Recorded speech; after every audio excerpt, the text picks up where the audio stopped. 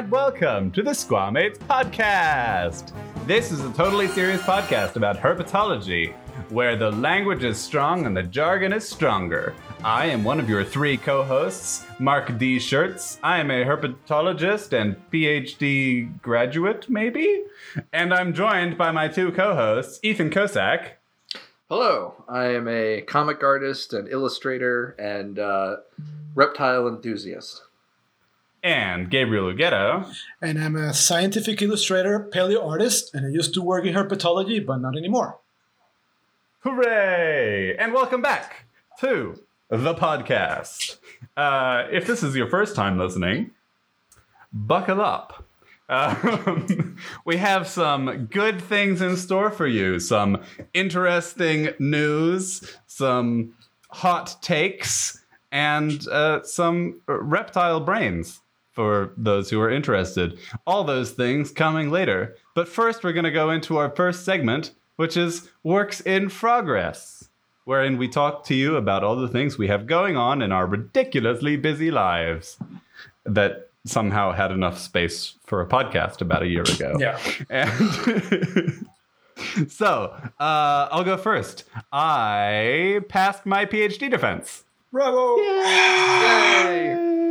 Congratulations. Congratulations. So for those who don't know, the PhD defense is where the PhD candidate goes into a room, talks for anywhere from like 12 minutes to over an hour about what they did, and then are asked really mean questions, sometimes by an open public and then by examiners, and sometimes just by examiners. And mine was a little bit of both. So I talked for half an hour, and then there were 10 minutes of open questions, wherein the most difficult question, the most difficult question was from my father, who said, "Why do we care?" Which, thanks, Ouch. Dad. Real note of support. Well, I think he was trying to play the devil's advocate, but he did a very good job. So bravo. And then 30 minutes of intense questions from my 5 examiners, who were only supposed to be 4 examiners, but then it was complicated. One of my main examiners was very, very late to my defense, which was just due to a miscommunication or a lack of checking his email. So, yeah. Anyway, it all went fine. And now everybody can call me a doctor except for myself, is basically how it works. I'm not allowed to call myself a doctor until I have the piece of paper in hand. So that's you don't have to, but you can. And I don't have to correct you anymore. So, that's the main thing that's happened since the last episode. It was crazy. It was ridiculously stressful. And I found out, so I'd had a very long time, like a panic about when I'd be able to schedule my defense, because you had to schedule all these different professors, and getting 5 professors in one room without paying any of them is really hard. So somehow I managed to pull that off, got the defense date, but there was an option between having the defense date the next Monday, which was like 3 days away, or a week and a half away, basically. So I spent a lot of time when we had our amazing colleagues here doing all kinds of... we had pretty much our whole working group here, which was incredible. So I think we had 7 or 8 different members of the Madagascar research focus group of herpetology, working on various different manuscripts in different rooms and all trying to collaborate together. And in the meantime, my brain was like, panic. So, but everything went out fine. And then I had my defense, and it went smoothly. And I was really pleased about that. And lots of nice people came.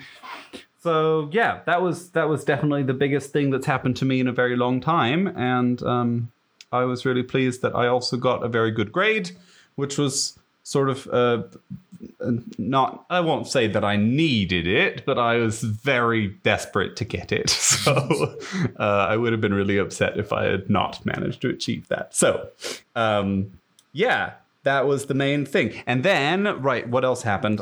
We have a paper that was published, which is called A New Yellow-Toed Platypalus Species, Anura microhylidae cophyline from the Marancetra region in northeastern Madagascar, which is a tiny little yellow frog, or sort of brownish frog with yellow toe tips that we dedicated to my colleague Ando. So it's called Platypalus ando. And, she's a very small person who researches frogs, and we named a very small frog with yellow toes after her. And she's great. So she was also here during that intense weekend. And the paper came out just a few days before she was here. So it was really nice to see her directly after that as well. And she's doing such amazing things for the reptiles and amphibians of Madagascar, especially the amphibians of Madagascar. And we were very happy to appreciate her and name a frog after her. So I think that's the first time I've named a frog after a friend or close colleague of mine. So, and we also have a new paper that's going to come out on the 14th of August. So keep your eyes out for that. It's coming out in +1, and it contains some hot takes. I will tell you that. It's pretty harsh criticism of the way that the IUCN is currently treating species complexes. And I think we'll be talking about it probably in the next episode in some detail, because it's a hot topic. And this is a herpetology diss track, right? It's not specific to herpetology. It's just generally there is a serious problem with the way that the IUCN manages species complexes. And they basically ignore the fact that they exist. Yeah. And the importance of taxonomy as a whole. Yeah. So we'll talk about that in more detail in episode 13. You know what August the 14th is? I think. I'm almost sure that it is World Lizard Day. I think it is. Is it? I think so. Well, it's bad that we have a paper on two frogs coming out on World Lizard Day. I think so. Whoopsies. Let me just but somehow on brand. Yeah, well. I suppose. Yeah. It would be nicer if World our Lizard Day is August 14th. Because, out. yes, I know that because I will tell you in a second why. Do you have that on your calendar? I do, because I plan to do a special post for that day with something that is going to be lizard related. So. Well, that is a good idea, and I'm actually going to add it to my calendar shortly. So anyway, you've got some time now to prepare for this new paper coming out on August 14th. And other than that, we've had a few more papers that were submitted or moved through the review process or whatever. But yeah, it's a crazy time as always. I'm trying to work on a lot of stuff, getting it finished. And I'm sure we're about to hear the very same sort of story from Gabriel. Go ahead, Gabriel. Kind of the same. I've been super busy as always. Since the last recording, one of the things that I couldn't mention that I was working in the last recording already was published, which is the illustration, the reconstruction that I did of the new troodontid dinosaur from the Morrison Formation in Wyoming, which is called Hesperornithoides misleri, or as it's been known for many, many years with the nickname of Lori. It came out. That was a very stressful time because I had a very short time frame to work on that piece, about 2 weeks only.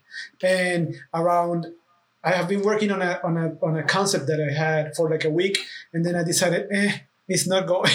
I have to start all over. I'm not feeling this. It's not coming right. I hit like a major art block at the beginning of that process, probably because I was so concerned about the short amount of time that I had to work on it that I psyched myself up, and it's like, I'm not going to finish this. So I hit like a major block at the beginning. I love that. You do that to yourself, and then you end up with even less time. Exactly. So I had to, but I came up with a concept that I really like, and thankfully the authors of the paper really liked the new concept, and so we decided to go with that, and I had to crank it up somehow in a week, which is one of the hardest things I've done, because originally I have done a piece for my book that I'm preparing, that I have told you about, guys, called Journey to the Mesozoic. And the authors really liked it, but I had Hesperornithoides perched on a limb, on a low branch of a tree. And the whole point of the paper was that they wanted to focus on how these early dinosaurs with feathers, much like birds, were terrestrials, and how flight probably doesn't have to do anything with arboreality in birds. So, of course, even though a terrestrial animal very much could have perched on lower limbs of trees, it felt kind of, wrong to have that in the illustration. So I had to start all over from scratch. Was this the running downhill type hypothesis? Well, yeah, they're also thinking that their wings and their feathers and their wings and their tail help them maneuver and change position when they were running, because these are all cursorial animals that were fast and active and stuff. So, the wings kind of acted exactly. They kind of acted as a way to... You can't see it, but he's doing... No, I will post it. It's true. I will post this video. So I was working on that. It's one of the things that I couldn't mention that I was under embargo to mention last time. It was a lot of fun, but also very challenging, and I'm very happy with the result. Apart from that, I'm working on a huge project that is still under embargo, and I think it will be for a long time, at least for almost a few more months at least. So that one I cannot talk about, but I will be working this month also on some giant sloth, an illustration for some walking giant sloths. I just finished an illustration of another new species of Mesozoic animal that I cannot discuss because it's still under embargo, but hopefully it will come out soon.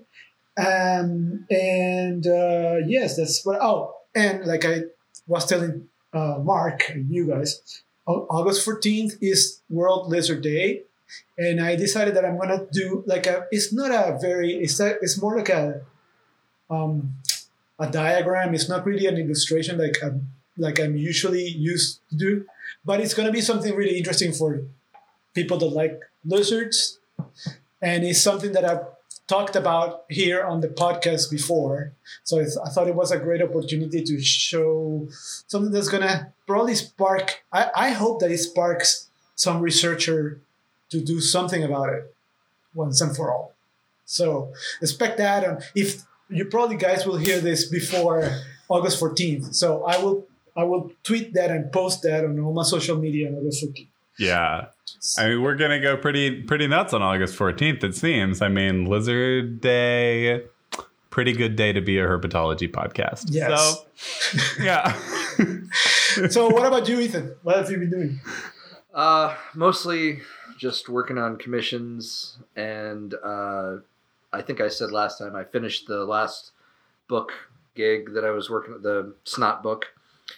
And I'm mostly the same, lots of commission work. Do we get a Sicilian update? Still doing well in their warm box of dirt. So, my supervisor, Frank, he had a Pygomeles, which is a kind of mostly legless skink from Madagascar. And he had it for 7 years in a literal box of sand.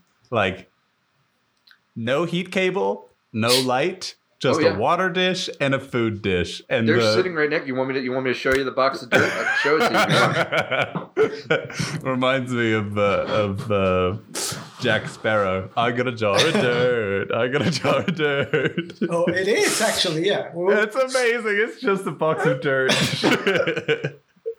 They have a heat pad because they're African species and they like it warm. Although right now they don't really need it. No. Yeah. It's sweltering here. But I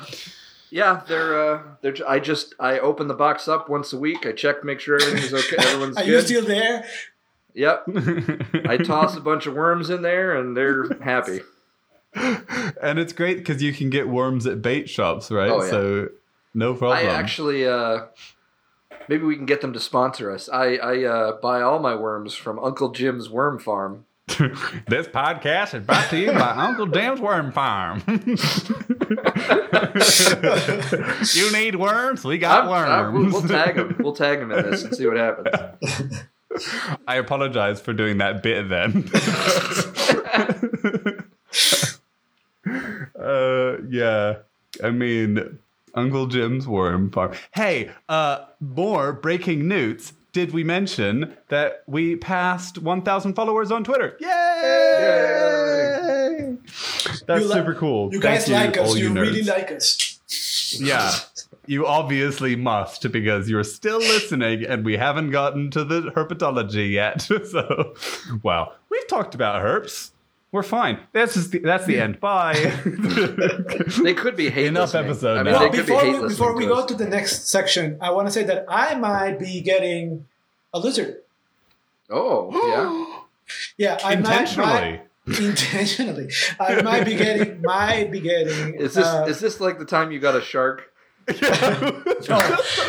I have. Those are all porch animals. I keep the porch animals in the porch. My sharks, my lizards. These are my porch I was animals. genuinely going to ask the same question.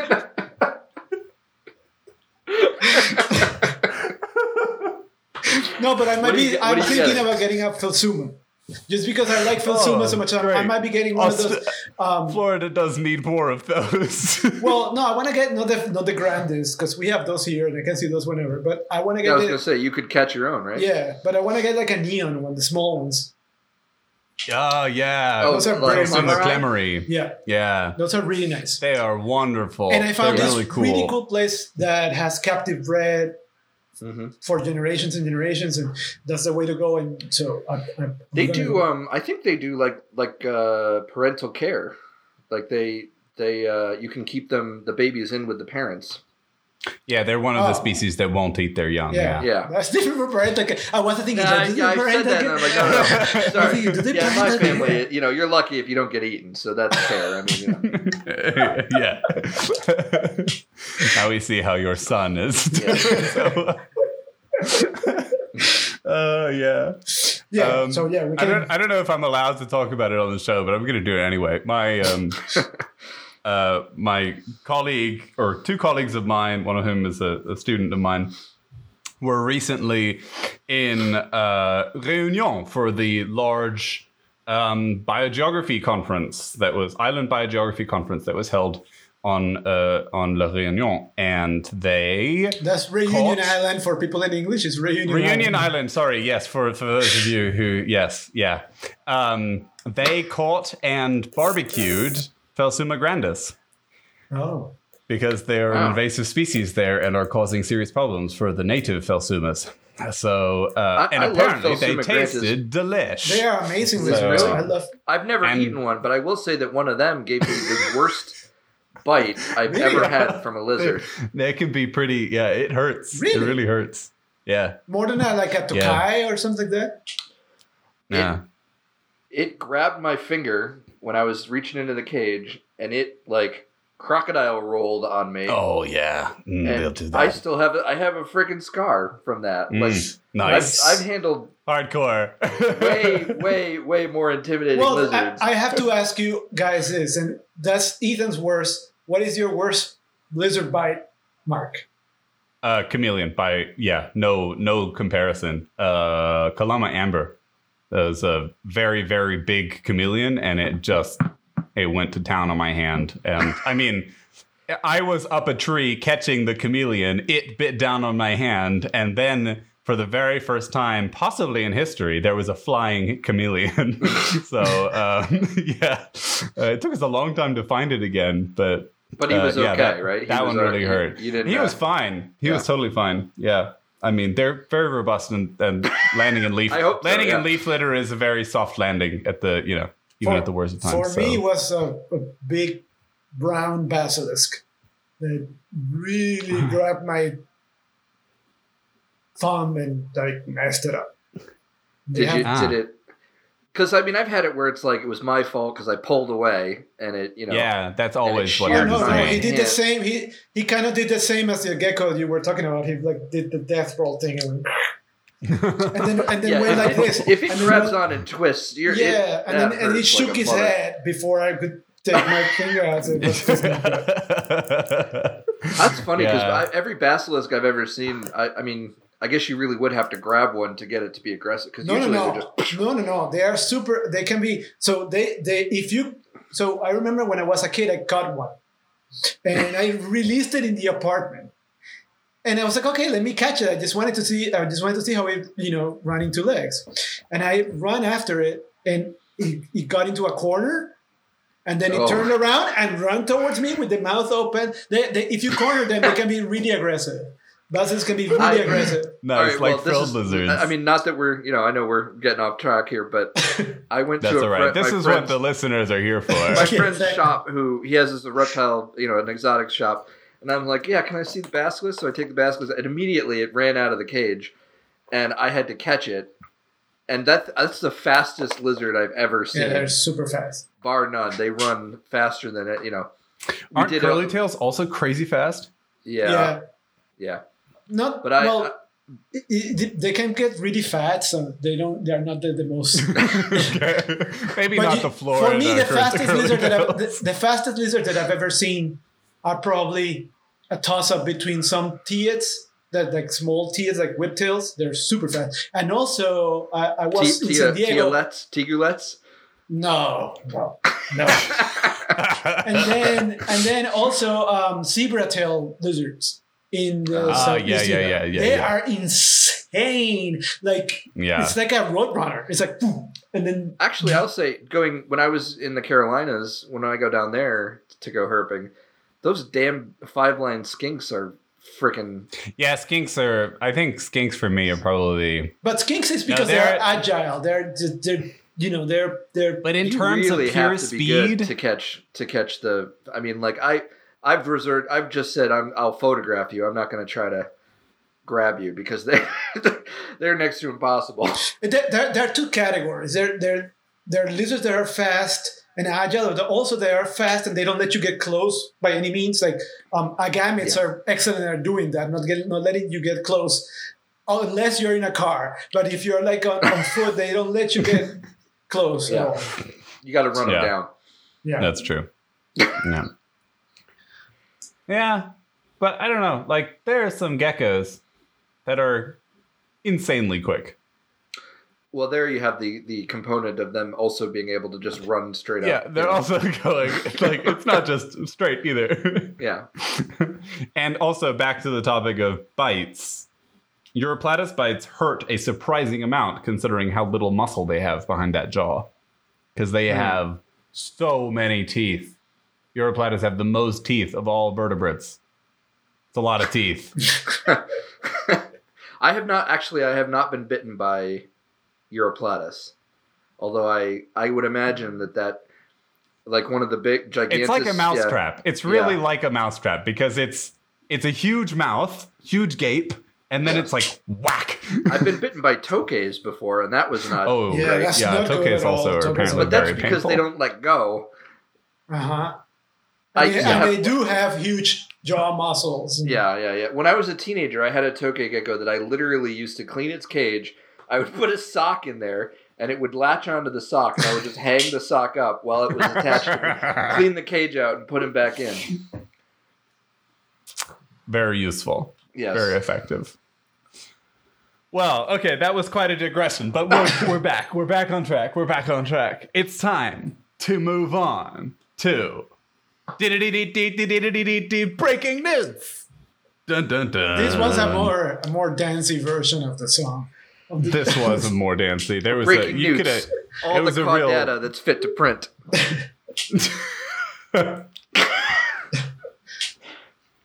Oh, yes. Okay.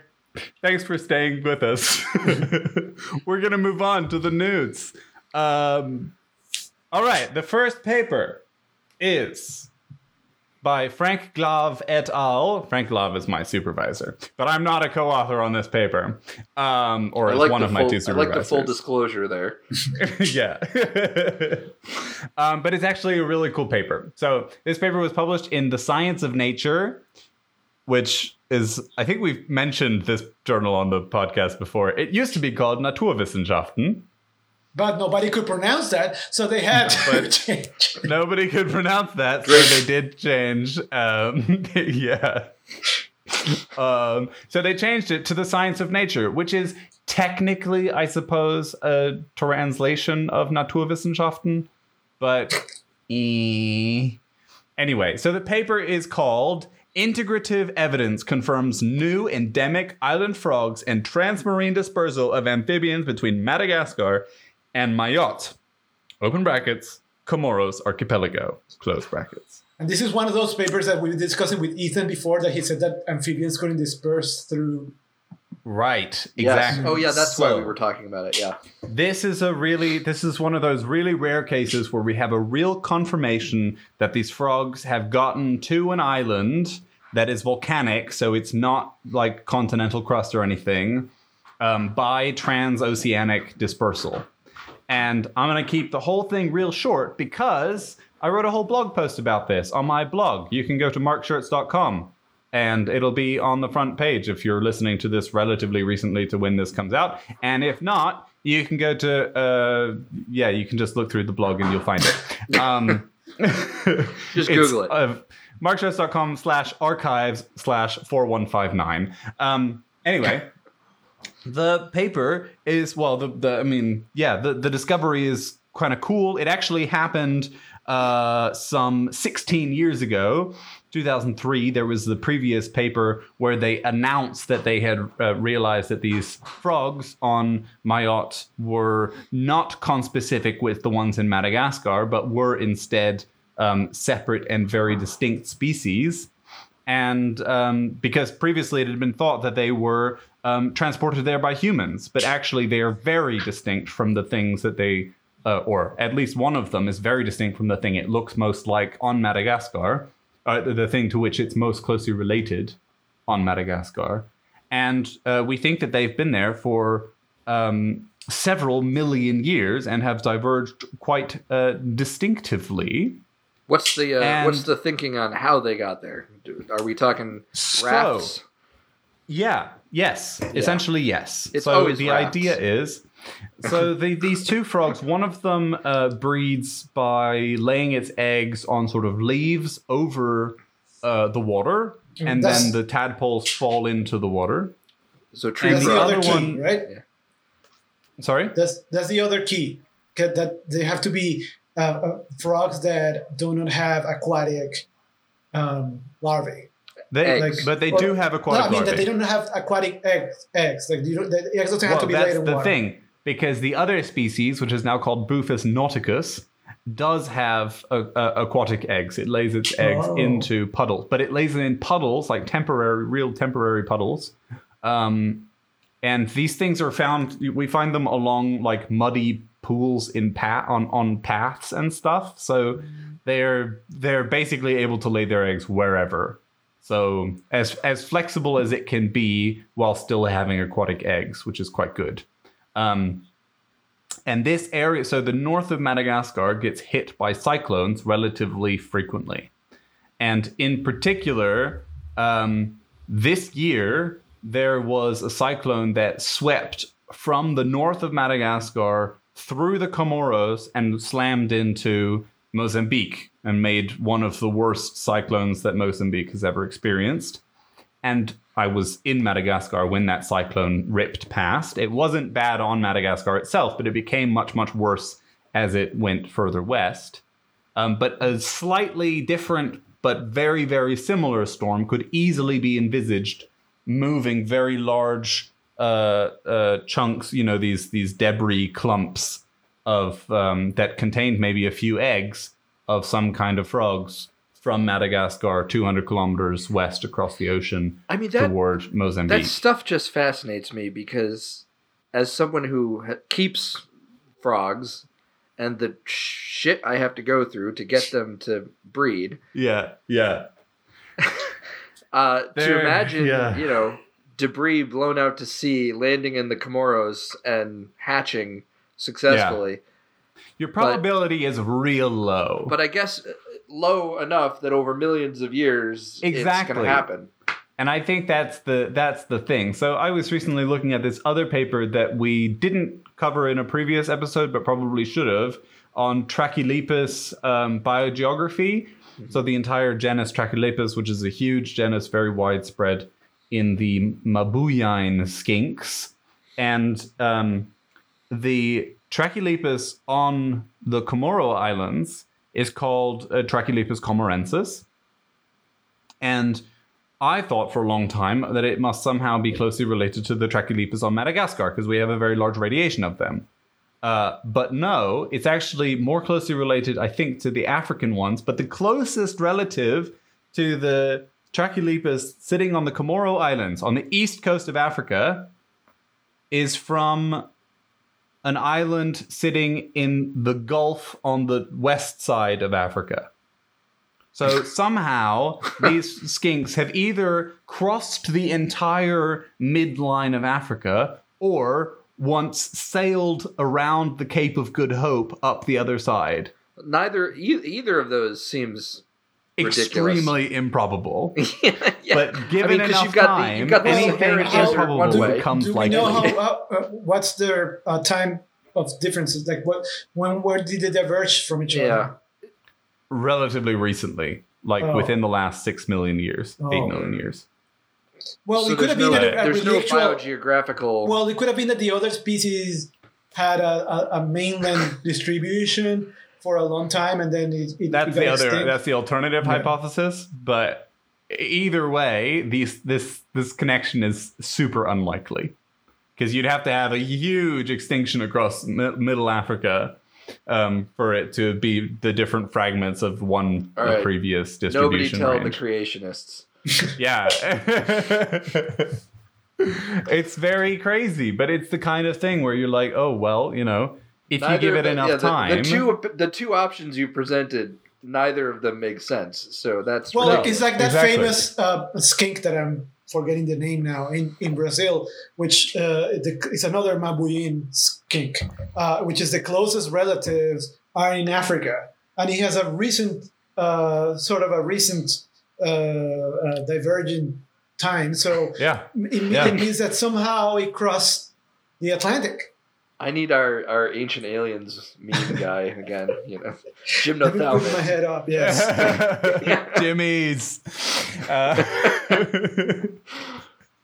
Okay, so this is a fascinating thing. These frogs are used a lot for calibrating phylogenies. Probably shouldn't be, because we don't really fully know how old Mayotte is, and also because using islands as calibration points is iffy at best. But anyway, that's a discussion for another time. It's a cool paper. You should check it out, and go and have a look at my blog post on it if you fancy reading some thoughts of mine. Our next paper has nothing whatsoever to do with herpetology. Except in the extent of our discussion of it. Are you ready? This paper has created something of a furor on Twitter. It's by Sarah Maioretto et al., published in the Deutsche Entomologische Zeitschrift. Let's drink. And the title is A Revolutionary Protocol to Describe the Undescribed Hyperdiverse Taxa and Overcome the Taxonomic Impediment. And basically what this paper has done is they have described around 40 species of wasps, ichneummonid wasps, without giving them any morphological description at all. So all they have provided are DNA sequences. They're also redefining the term revolutionary then. Yeah, because this is actually something that has been done before and was before greeted with a lot of no. This is the taxonomic equivalent of coughing into your arm when this is this is terrible. I'm sorry, but this is terrible. This paper is bonkers on a number of levels. There are already 50 species in the genus of wasps that they are describing, and they mentioned one of them in the paper. They didn't compare them at all with any species outside. Wasps, right? Yes, they're little parasitic wasps, yeah. Yeah. They didn't compare them at all with any of the species that are outside of Costa Rica. So we're not here to talk about wasps. We are here to talk about the precedents that this kind of shit sets.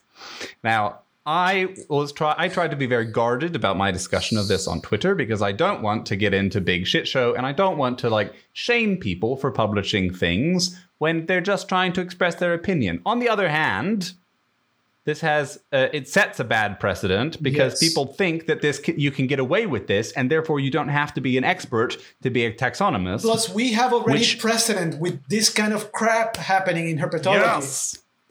Which and has we caused a lot worked of so problems. hard to get away from the history of bad description. And now what they've done, they provided literally one photo of the lateral aspect of one specimen per species, and then some information on which base pairs differ in a single mitochondrial gene. That's terrible. And that is the only evidence they've given for these species descriptions, without comparing them at all to anything that exists in the literature. So there are some people who are talking about repressing these new names because what the fuck? Yeah. But, you know, we sort of have to deal with the problem head on. Somebody is going to have to go through the painstaking work of going through all these species and redescribing them if they want to apply those names again, but they need a formal description. You cannot just leave these species. So if somebody's working on another person comes and wants to work on a species they find, what are they gonna use to compare it with? Just a picture? That makes no sense. Yeah. No, I mean, it's really unacceptable. And I mean, we'll see what the backlash is going to be. But is this kind of thing more likely, do you think, in entomology circles? Because there's just so, you know, like you look at, you know, like with beetles, and there's just like more beetles than there are, you know. I think, well, sort of. I think they also, this paper, you know, they mentioned in the title, the taxonomic impediment. The taxonomic impediment is basically there's so much still to do and so little time to do it and so few people working on it. But this is not a way to solve this problem. My favorite thing was that Alex Hall tweeted, the real impediment to taxonomy is funding. And that is the absolute truth. Like, you're not going to solve problems by making bad taxonomy decisions like this. The way that you solve the problem is making positions, employing and training taxonomists, and then actually valuing the taxonomic science itself. And let me just say also that this can cause actually more problems in taxonomy because we don't know how many of these species are actually, there's no way of testing them. So people are going to spend years having to clear up this mess. Exactly. So this is already causing more problems. So instead of creating less problems, they actually created more problems, in my opinion. Yeah. And to answer your question, Ethan, yes, I think this is more likely in insects or, you know, generally in invertebrates or in plants than it is in vertebrates, especially in herpetology. But you know, I few years ago, I can imagine an entomologist just looking at the sheer number of possible species, and it's just hundreds and hundreds and hundreds. I mean, there are, like 2,000, 3,000 species of Drosophila alone. Yeah. And they're like, okay, I understand you have a problem there, but that problem is not overcome by ignoring morphology altogether and ignoring everything that we've done for the last hundreds of years in terms of taxonomy.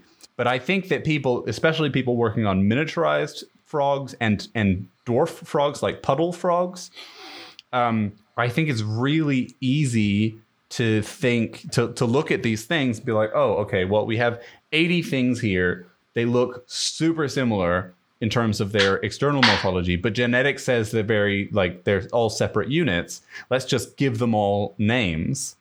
But if you don't, like, probably in frogs at least, you have some kind of bioacoustic differences that are actually there that you can actually use if you go through the effort of gathering that data. And, you know, we need to have keep some kind of standard. And I think what they've done here is they've seen what are the minimum things that we can do to satisfy the code. Yeah, well, and exactly. This is What's the minimum work we can put in? Already there is a lot of lazy morphology going around. And there are a lot of bad descriptions out there. A lot of people that do not do their work as they should, and their descriptions suck. So, you know, this is already a problem to be adding to this. I mean, could you? I mean, to me, it sounds like you could present that not as a serious final product, but to say this is a sketch of what we think goes where. Exactly. And that is why we have these things called BIN, which is barcode identification numbers. We have candidate species numbers that have been used now really widely, but also, I mean, they were basically pioneered in the reptiles, in the frogs of Madagascar. These ways that we can create identifiers for anchoring our knowledge as it grows about a species without necessarily coming already prematurely to the conclusion that these are distinct species. That's literally works in progress. Let me ask you this. So I'm surprised that this went through peer review, and I'm surprised the reviewers let this go, because when you publish a species, it is supposed to have a description and a diagnosis. That's like a 101. You should not be able to publish a species without that.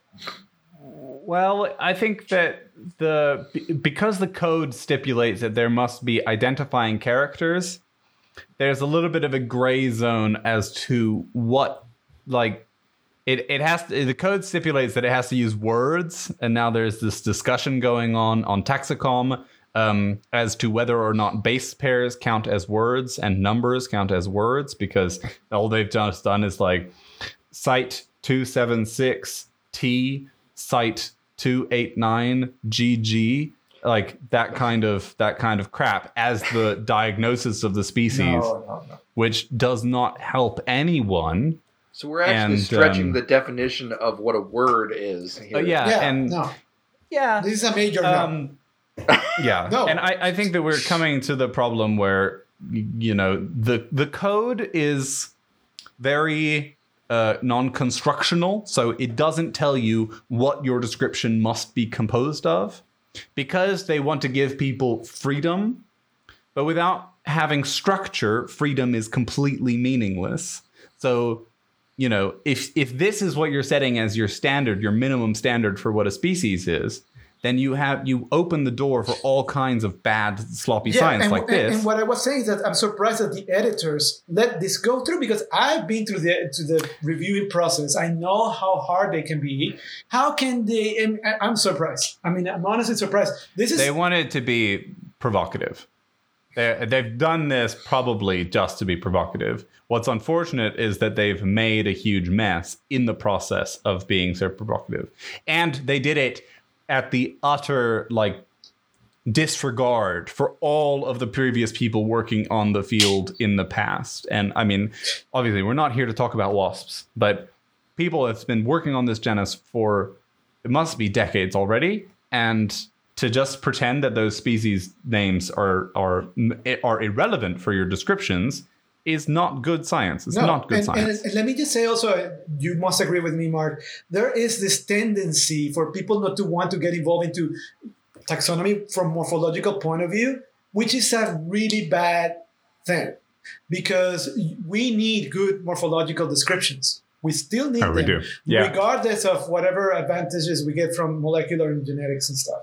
You need to have good morphological descriptions, and there's a lot of people that, and we've talked about this before, have zero clue of morphological taxonomy, and they create huge messes by just focusing on the genetic data. So we have to, I mean, the whole point of the description is to highlight not just what is consistent with everything that we know, but the differences specifically.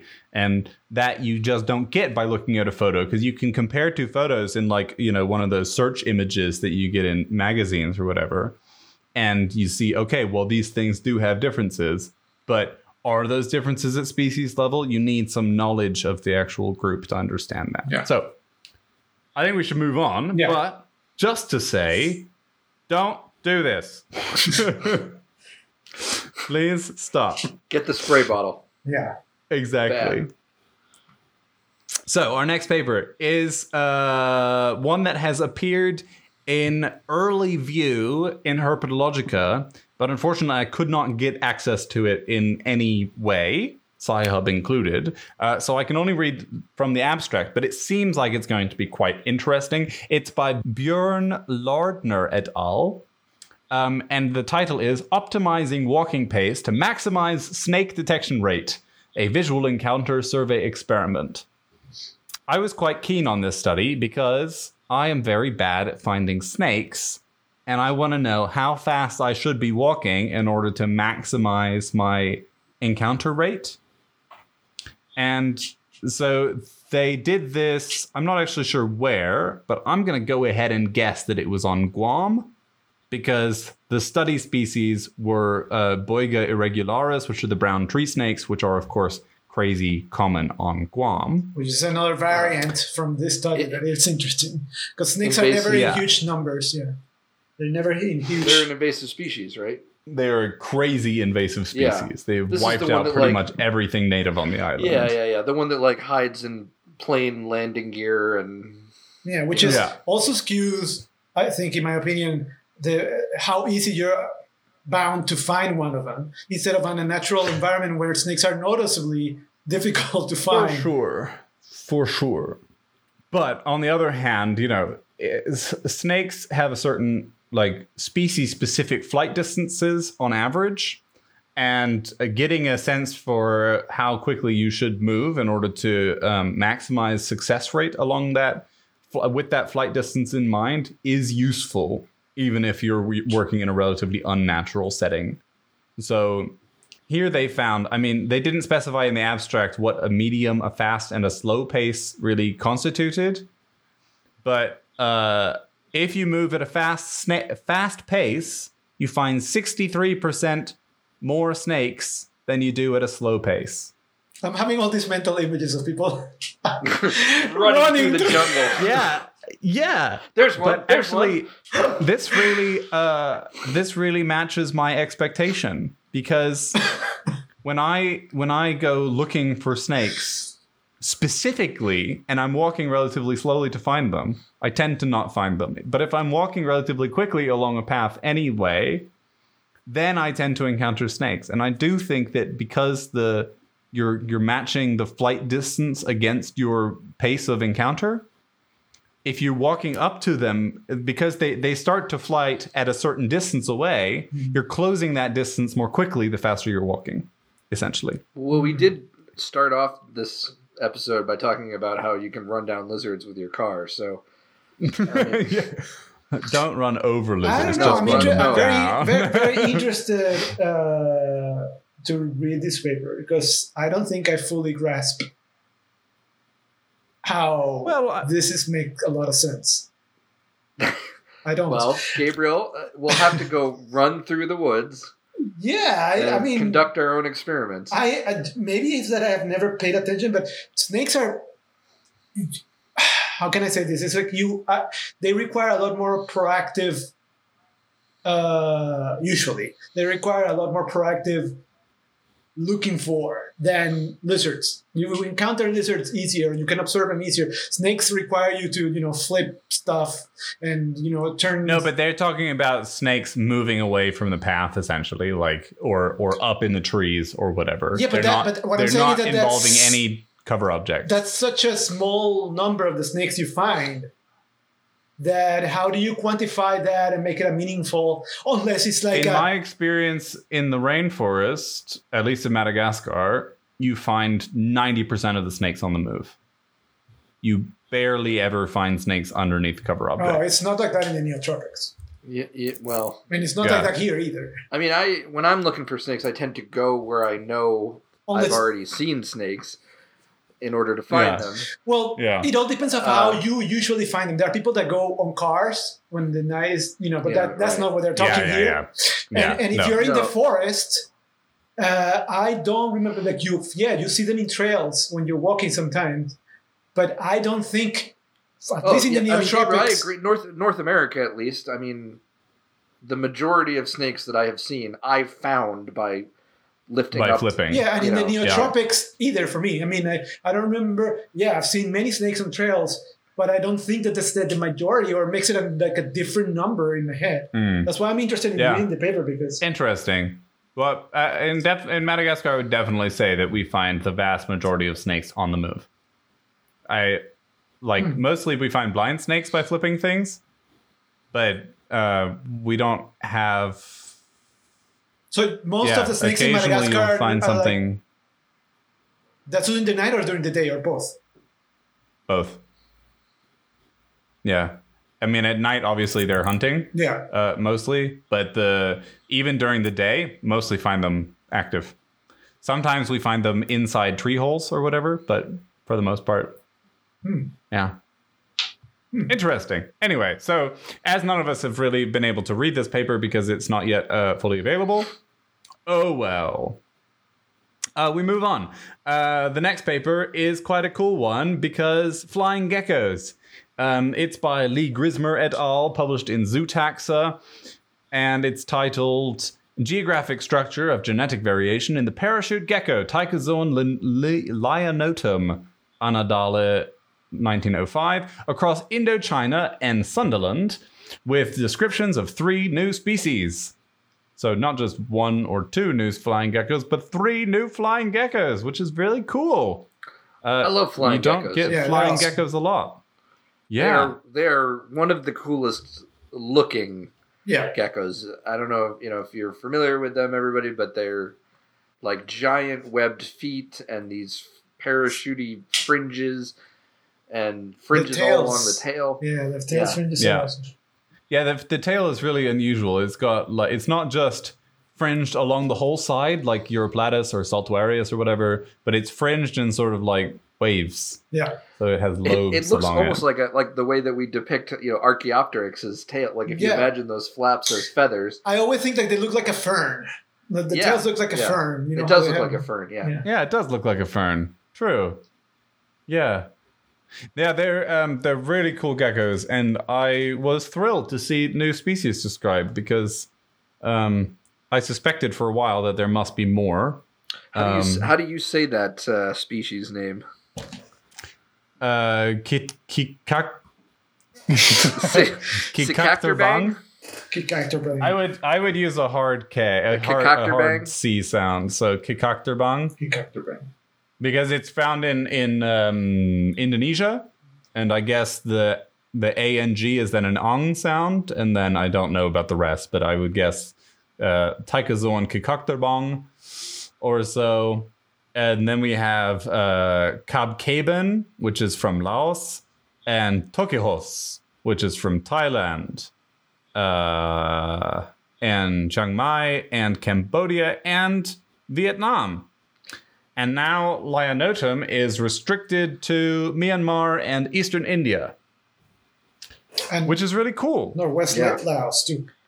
I've only ever seen Tychozoon Kuli, which is a species that's usually in the pet trade. Yes, it is. It is. But I guess I don't know how many species there were until now. But I will find out in 1 second. But apparently, it's a small genus, right? It must be like 20 species at most. Yeah, I'm surprised how many there are, actually. 1, 2, 3, 4, 5, 6, 7, 8, 9, 10. 10 species. So with these, it would 10 be species. 13. And actually, several of them described relatively recently. We've got one in 2009, one in 1999, 2016. Well, because it's probably that one of these are species complexes. A lot of those probably are species complexes. Well, that's what I was going to say. I know someone who has bred them in captivity, Cooley. And but I'm wondering, like over the years, how many people have tried and failed because they had actually different species from different. Yeah, it depends on if they were working with wild caught individuals, I guess. Well, they would. Yeah, I would assume they would be, and just I think that's a common thing that happens where you get. Yeah. You end up with different species and you don't know it. Nobody knows it because nobody's done that work yet. Yeah. I think it's really interesting also the convergence between the Tychozoan and some of especially Europlatus peachmani, because they also have very strongly webbed or almost webbed feet. They have fringed tails. They have similar camouflage. But nobody has ever documented a Europlatus jumping from a tree or anything. So I think it's interesting that you see sort of the pre-adaptation versions of some of these things in a lot of geckos. Yeah. That's true. Like, we talked about crested geckos. Crested geckos have that, what almost looks like the start of a patagium skin flap behind the legs. Mm-hmm. And it's the same. Yeah, the same with the turnip tail geckos in the Neotropics, Yeah. Tecodactylus. They have this web feet, and they do jump. And when they jump, they spread their toes really. Yeah. They really sometimes really high on trees. So that it makes sense. I think a lot of geckos kind of go that route.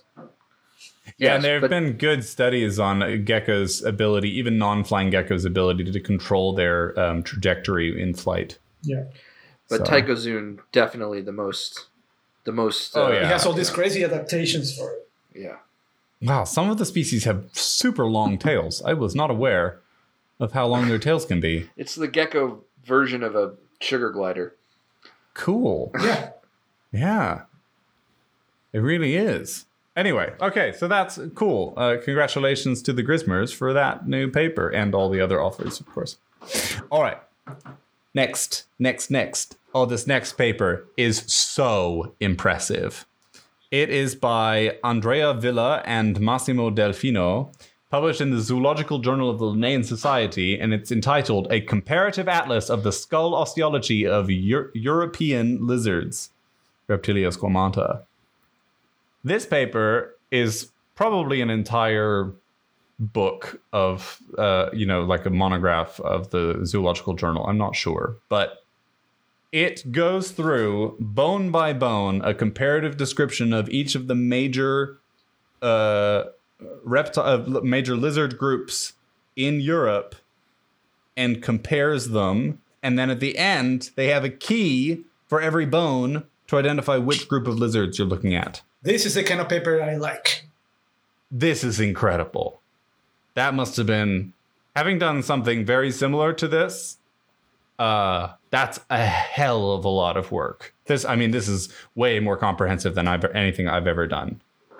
I was blown away by this paper because it has so much detail to it. The figures are absolutely beautiful. I was really surprised they didn't use micro CT scans, so these are actual photographs of the bones, comparative, and you have really nice labeling and really detailed descriptions on everything. And so someone had to clean and prepare all these bones, is what you're saying. Yeah. And I guess that they were maybe they were already available from a museum collection, or maybe they did some of the preparation themselves, but the main bulk of the work was probably in the writing of this paper because it is super, super impressive. And this is one of those papers that would be useful not only to people working with lizards or reptiles in Europe, but around the world. Just because of around the world. Yeah. And fossils, especially because, if you look at, Germany is excellent at producing both ancient fossils and, Ichthyosaurus and whatever, but we also have super recent fossils that are like 5 million or 2 million years old. Not really 2 million, but 5 million years old. And those are all of groups represented within Europe. Like we have chameleons in Germany.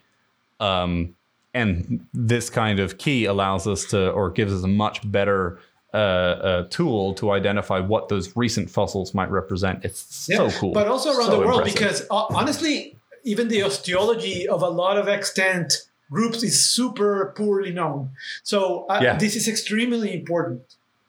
Yeah, totally. And I'm so impressed by that. So go check out that paper. It is probably the coolest paper that we have to talk about today. And actually, we've only got 2 more papers to talk through, so we're getting close to our next segment. Our next paper is by Natalie Feiner and Natalie J. Wood, published in Evolution and Development, entitled Lizards Possess the Most Complete Tetrapod Hox Gene Repertoire Despite Pervasive Structural Changes in Hox Clusters. Okay. So, I think I've explained in episode 1, maybe, and some other episodes, what Hox genes are. But just to give you the lowdown, because maybe this is the first time you're listening and already you're falling asleep and you want something more to go to sleep to. Hox genes are genes involved in early pattern production across the entire body of the organism. So they tend to be expressed in stripes of the body. So the first, and they exhibit this crazy feature called collinearity. So the order that they occur on the genome, so literally the order of HOX1, HOX2, HOX3, HOX4, corresponds to the order in which they are expressed in the body. So 1 comes at the head, 2 comes around them, like further down the body, 3 comes further down the body, 4, 5, 6, etc. And there are these huge families of HOX genes, and HOX stands for homeobox, which is not more helpful. But they are probably the most important genes for laying down the patterning of the organism. The early, like the regulation and development of the embryo, correct? Yes, exactly. Especially the very early stages of that embryo. And they're really basic to like everybody. All things. All living things. All animals. Yeah, all animals. Yeah. And there are even HOX paralogs in plants that are like very similar genes but don't work exactly the same way. And I don't want to get myself into a subject that's too far from my field of expertise. But at least within all animals, HOX genes are certainly present, even in the ones that have radial symmetry. So it's not even bilateral organisms. HOX genes are still there. So extremely ancient. And they kept doing these things where they would expand. And sometimes whole groups, one chromosome essentially of these HOX genes would duplicate itself. And then they would get used for different purposes. So, for example, in the development of the early limb bud, so when the limbs are developing, HOX genes are also involved in laying down the polarity of which bit is the front and which bit is the back of the limb, which eventually determines which is your thumb and which is your pinky. So you have all kinds of crazy things that HOX genes are involved in. Now, in vertebrates, various different things have happened to the HOX gene family. I think very early on, there was a duplication of the entire 16 or so genes. And then, so there are large sets of HOX genes in vertebrates, but several of them have been lost in mammals and birds. And now what this study has done is looking at the genomes of lizards and snakes, or I could just say lizards, 17 different lizards, for their HOX genes. And what they found is that they have a very complete repertoire of these HOX genes. And what was quite cool is that the snakes in particular are missing 2 HOX genes, both of which are probably involved in limb development. So one of the ones they looked at in more detail in this study, which is, it's called HOXC1, and it had not been characterized in vertebrates before, but what they found is that it's involved in the development of parts of the brain, in the neural tube, and most importantly, probably, in the limb buds of lizards. So losing a gene like that can have obvious effects for snakes and their ability to develop limbs. And I wonder also, because it's involved in the neural tube and dorsal root ganglia, so other things to do with the neurology, if that affects the way that snakes are producing their necks and the rest of the what happens if you turn that back on of these animals? That's a really good question. Probably not a lot, because you also need all of the machinery if you lose the gene, you might lose all of the machinery that was involved in working with it. It's not enough to just flip the switch. Yeah. Yeah, so it's not a case where the gene is still there and the activator is gone. So because you could then reactivate it. He's going to have to wait. It's not like what they usually do with the birds and dinosaurs, like turning on the switch. Is that the actual gene is gone. There's nothing to turn on. You lack the light bulb. There's nothing to turn on. But if you can characterize the pathway better, there's the possibility that you could CRISPR into the genome, not only the gene, but also the switch and the wiring that is involved in making that gene go somewhere. And, you know, I think that it would be a long way along the line before you'd be able to say, okay, we're going to turn legs back on in these pythons. But more likely you'd be able to be like, okay, we're going to turn legs off in these skinks. So, or in these anoles, probably, because that's where CRISPR has been developed so far. So, Gabriel is shaking his head because of the way that I pronounce anole. No. That's the saddest thing I've ever imagined. It's just a little legless anole. Yes, exactly. Apart from the, that's what I was imagining. Yes, I don't know. There's some tree anoles that are very stretched. The twig anoles, maybe, but I just imagine like a green anoles with no. Just imagine a Cuban night anole that's just like. It's just it's just a head and a torso and a very long tail. Yeah, well, they're mostly mouth anyway. Yeah, they would look real weird. Anyway, so this is a really cool paper. I recommend, if you're interested in developmental biology of lizards and their genomes, go check it out. Yeah, and we're gonna move on now to the final paper. Which, it's by Vidhan et al. I should say the first name. I've said the first name for everybody else. It's by Inav Vidhan et al., published in the Journal of Biogeography, and it's called The Global Biogeography of Lizard Functional Groups. So, this paper has tried, so it is... essentially, I think we talked on one of the early episodes. I'm sorry, I'm not like the Common Descent podcast. I can't tell you which episode we talked about what thing. I don't know how they do it. I can't even remember what I had for breakfast this morning. I don't know how they do it. I used to think that they read what episode it was. I thought but so I too, did the episode with them, and they don't look at anything. They just know what episode they said everything. I don't know. They have the most prodigious memory on earth. It is very impressive. We're not that together. No. Don't expect that standard from us. No. As you might have been able to tell from how well structured we do our podcast, we are not at that level.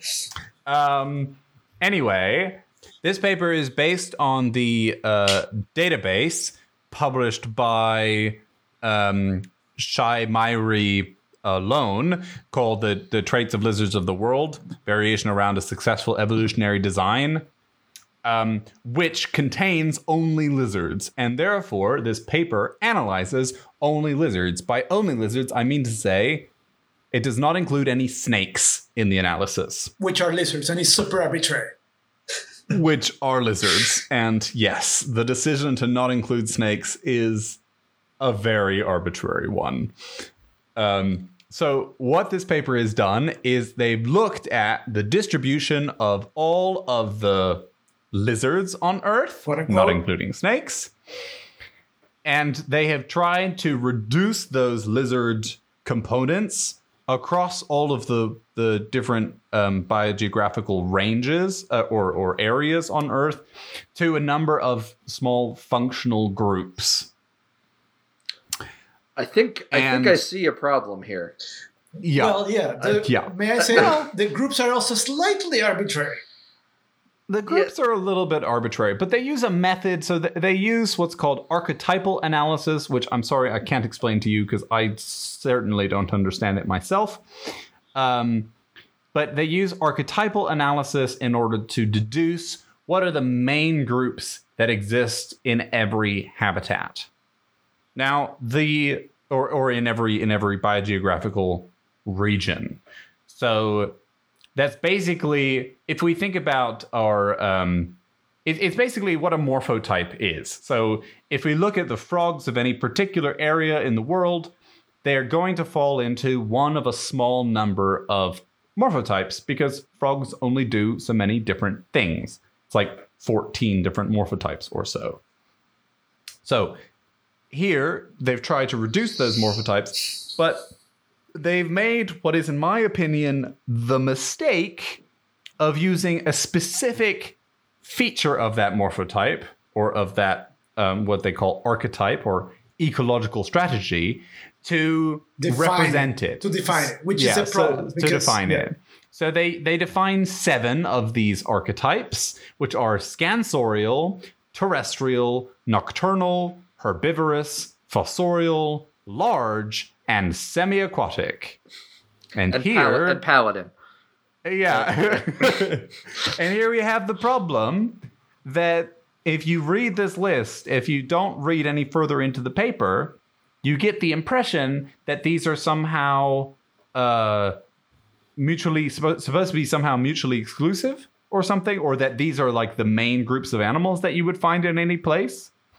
But you can be terrestrial and nocturnal. In fact, a lot of things are. And you can be herbivorous and large. And you can be herbivorous, large, and semi-aquatic. Or scansorial. And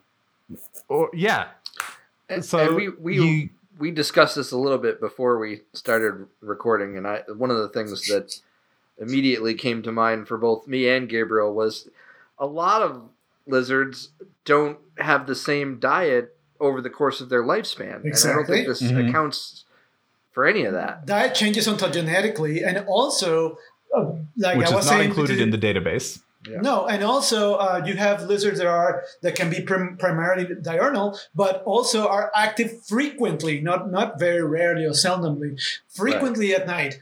Anoles are a good example. So Or I think we said before, iguanas are a good example of that's something that everybody considers a herbivorous lizard, but young iguanas eat mostly insects. Yeah. Yeah. And if you look at their maps, it's also a little bit baffling to see like how some of the groups have been classified. I mean, Australia is flagged as a giant hotspot for everything except for semi-aquatic and scansorial species. And like, of course, in most of Australia, there's not a lot of area in which to be scansorial or semi-aquatic. Yeah. Like, there's just not a lot around. But in every other aspect, Australia is like way off the charts in terms of the density of the different things. But anyway, to go back to that issue with the names for these specific groups, we should highlight the fact that those are just ways that they are characterizing them. So something that is the major strategy they call scansorial is actually things that are small and diurnal and carnivorous and scansorial. It's a whole profile. So it's a whole profile. It's not just the one word that they're using to define it. And I think that's really misleading.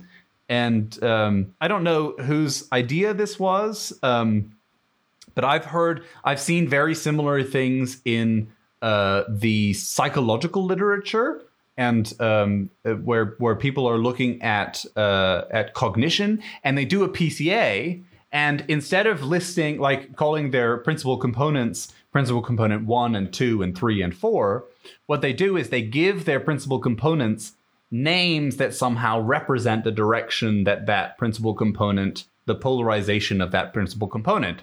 So you'd have something like friendliness as your component 1, and something like problem solving as component 2. And then you simplify what is a multidimensional thing into these single words that don't at all represent the multidimensionality anymore. And they're makes things real confusing. They're meant as a shorthand, is what you're saying. They're meant as a shorthand, but they could have just used arbitrary category numbers or category names without encountering the problem of the connotation that shorthand then has over the whole thing, right? Yeah. You'd almost be better off just calling them like Bob and Steve. Exactly. Like, why not just it serves call the same them purpose. Eco Strategy 1? Yeah. That's my problem. Especially because these things are not at all mutually exclusive. Because you can have a herbivorous thing that is large. And also, by excluding snakes, I feel it's completely arbitrary to the point that it really serves not a lot of purpose. I mean, when I see this paper, what I ask myself, the decision to exclude snakes is completely arbitrary, and I don't understand it. It's just based on the database. Yeah, it is based on the database. So the database, the decision to exclude it from the database is where the question should lie, and I have no explanation for that. Even though that's not what the paper says, what they excluded. That's not why the paper says. Yeah, that's true. Yeah, that's not the reason that the paper gives of why they are excluding snakes. Which is a problem for like if someone asked Gabriel, someone asked you to do something with, a survey of all of the known dinosaurs, and you left out birds. Exactly. That is a big thing. If you're going to talk about all dinosaurs, you must include birds. Yeah. I think a lot of this is, we were discussing a little bit before that we started recording. It goes back to old school of thought based I think it's pre-cladistics almost. Where you take this group because they're not like the other lizards, they must therefore be excluded from the other lizards. Even though there are a lot of lizards that are actually there are lots of legless lizards that really behave very similarly. I mean, if you go and look at Liasis or Lialis, that's what I said was that which are gecko hunting geckos. Look like snakes. They behave like snakes. Show a picture of a Lialis to any, to 100 people who are not specialists, and ask them to identify what it is. Yeah, and you have you have stuff like pigopits, even regular legless lizards of Ophisaurus, which are by all intents and they behave like a snake because they lack limbs. They behave exactly like a snake. Some of them are crepuscular, very much snake-like in the way they behave. What is it? Why? For me, the problem that I have with this is that and what is the real contribution? I guess of this where you draw those lines, it is totally arbitrary. I mean, It's all like, I guess you could almost argue the same. Like if I said, let's talk about all fish, you could make the argument that, okay, well, we also have to talk about all tetrapods, therefore being a subset of, but I mean, but we're not comparing how. The problem that I have with this is that they choose to compare the way some groups behave, even though some many members of those groups behave exactly like the other group that are ignoring. Yeah, right. So, absolutely, yeah. This is the problem that I have. What is the reason they give in the paper, Mark? Could you? I just want to before I read that to you, I want to point out that there are currently 3,063 species of snakes described. So they have limited themselves, as I will read in a second, to around a little bit less than half of all currently described reptiles. Okay. Which is bonkers. Anyway, so and none of them none of them are herbivorous either. Yeah, exactly. So they have here, while lizards are paraphyletic as snakes evolved from them, we chose to omit snakes from our database because they share many apomorphies that make them ecologically and morphologically very different from all lizards. But you're saying that wasn't really a choice. They just weren't in the database. They weren't in the database. That's what it is. Yeah. Which I don't really understand why that was the case in the original database.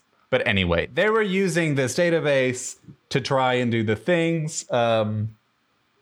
And I think I may have been incorrect. We need that clip of Samuel L. Jackson, on the plane with the snake.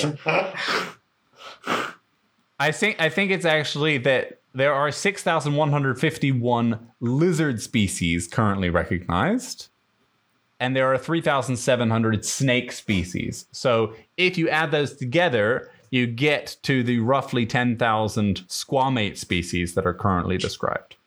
I think that's about right. That makes more sense. Yeah. But the problem, can we say why that statement is a little bit, it makes your ears... Well, I mean, obviously, they didn't just evolve from lizards.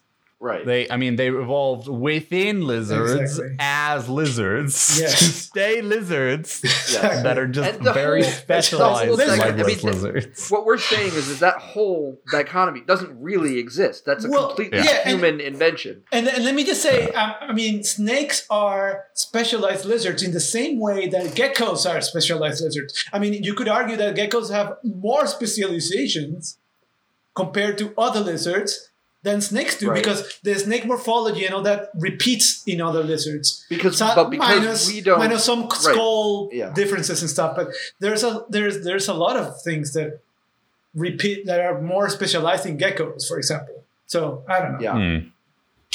Yeah, I Yeah. agree. There's just a lot about this paper that I think you probably have to read it in a huge amount of detail, which unfortunately we haven't had time for, to really try and understand it. But some things just stand out as being weird. Like, for example, the herbivory category.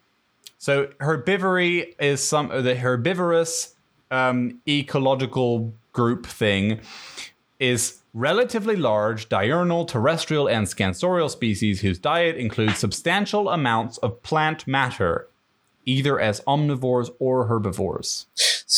So now if you look at the map, you see that, of course, I look at Madagascar as the first thing that I look at in any map. And Madagascar is bright red for herbivory. But are there really herbivorous lizards in Madagascar? There are. Okay, so They're talking about if you Oplurus, include, right? Oplurus. if you include omnivores, then Oplurids are the only I think they're actually including Phelsuma, which are nectarivores, and also sometimes eat pollen. And many geckos also eat sap. but that's many Yes. geckos And everywhere. But that's soon not as- necessarily their primary. Yeah, and so do not anoles. So their- do anoles. And Exactly. Yeah. So if you start to be so broad, it becomes a So bit weird. what But I happens if think you're here- a small, primarily herbivorous lizard? Where do you fall? So here's the thing. We have to read this paragraph that comes after their categories to sort of understand how archetype analysis deals with this. So here, I'll read forth. The names we chose for our 7 archetypes are not inclusive. Thus, while all lizards belonging to the quote-unquote large archetype are large-sized, not all large-sized lizards belong to this archetype. And while all nocturnal species are active at night, not all species that are active at night were assigned to this archetype. Which, to me, is like, what? Even more arbitrary, right? Like they makes it even more arbitrary. Even more arbitrary, yeah. Yeah, I don't understand it. It's very weird. I don't understand this at all. But it's a thing, and yeah. I'm just gonna say Yeah. before we move on, snakes are lizards. Can we all move on from that? Yeah. The same way that birds are dinosaurs Yeah. and we are primates. Can we all move on? Thank you. Yes. I think that there is value in trying to understand the way that ecomorphs co-evolve, because you do have habitats assembled from various different groups coming together in a single location and dividing themselves into niches. If your niche is occupied, you find it harder to colonize. So there is value in understanding the way that that species groups Definitely. and species assemblages Yeah, but form. We've talked here There's- many times about anoles, and they are a big example of that. The Exactly. ecomorphs. There's clearly some issues with how they carried that out, though, with how they structured Exactly. this, you know.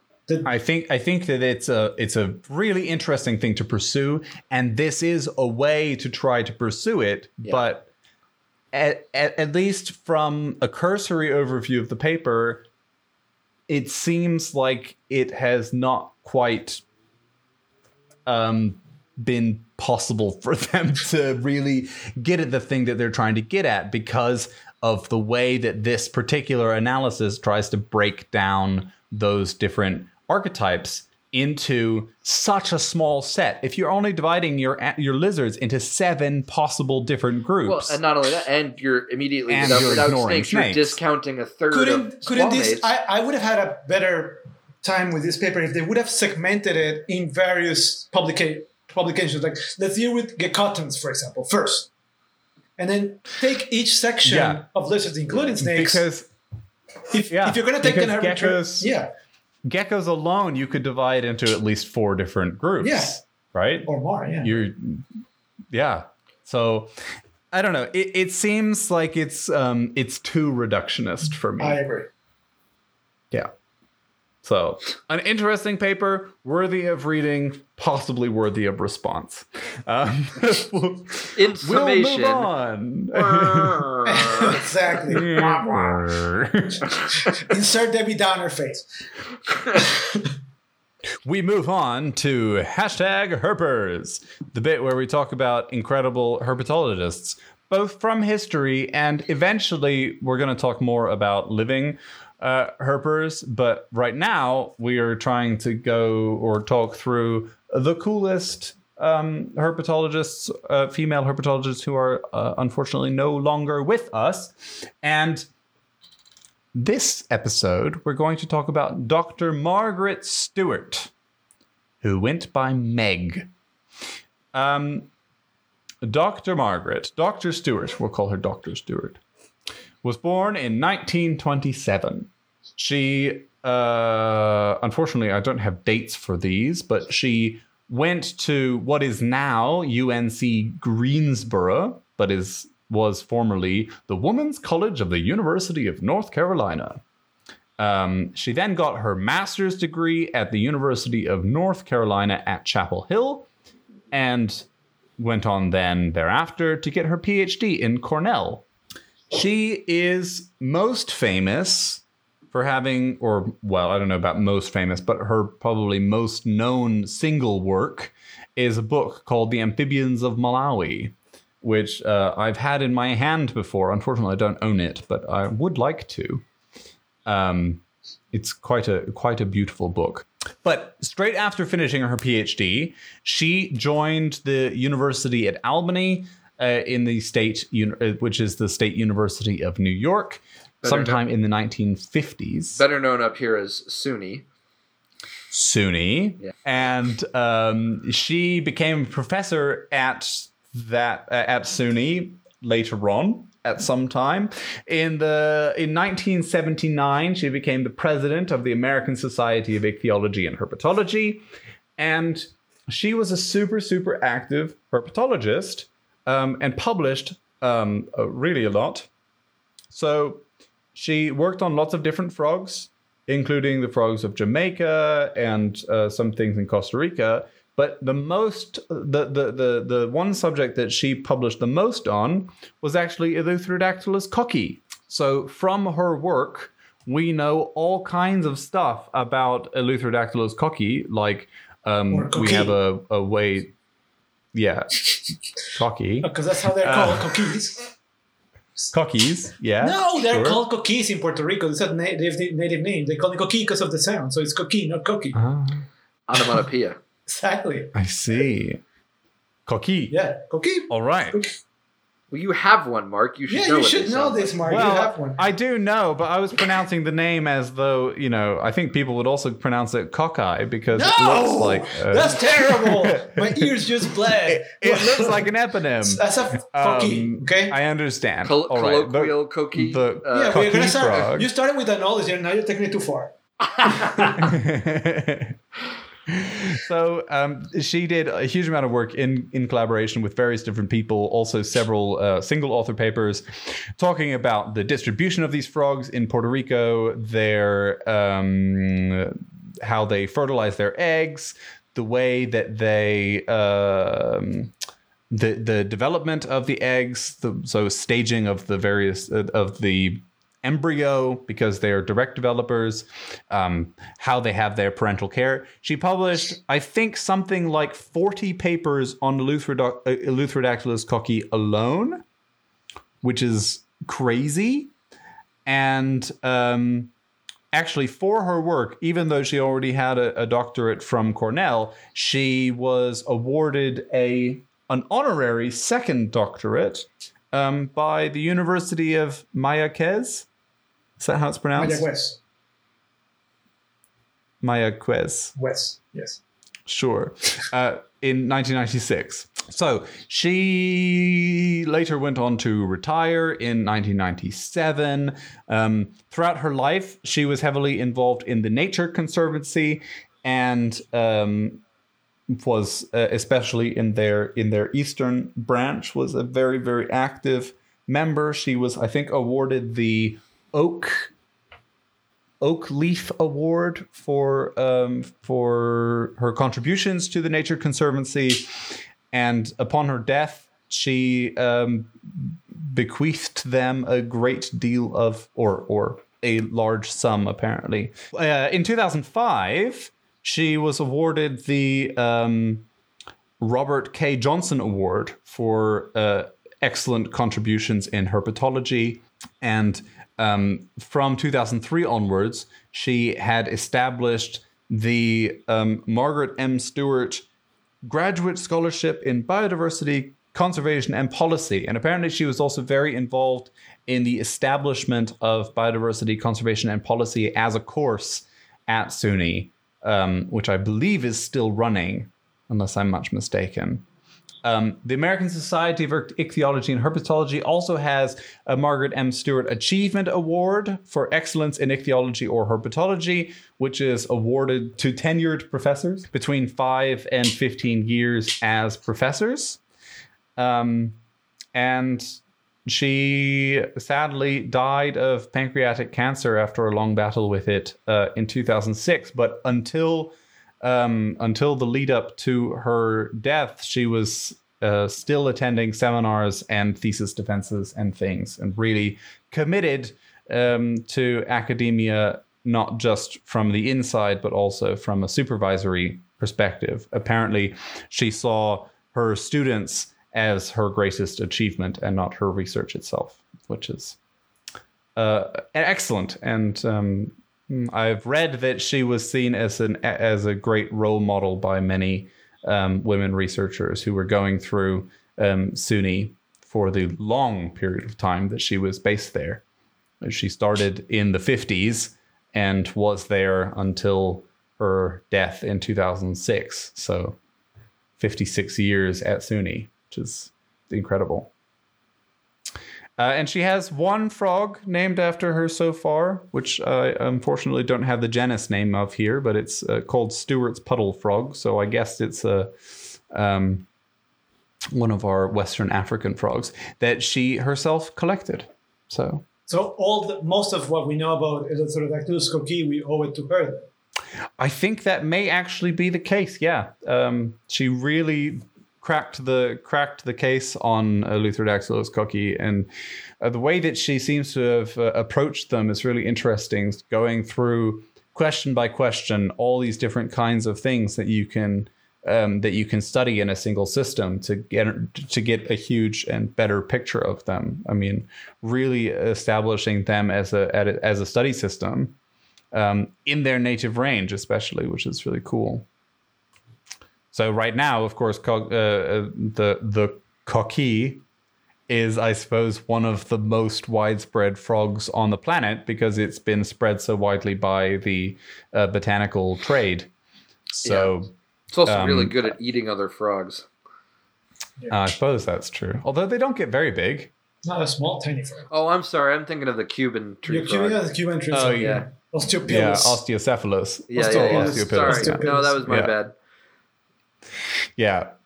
No, I mean, coqui are probably tied with Xenopus for how widespread they are. Yeah. They're little guys, and you're right. They hide in like flower pots and stuff. Yeah. Always in bromeliads. I mean, if you go into a botanical garden anywhere outside the U.S., especially, and you find little frogs in the bromeliads, it's almost always going to be a coqui.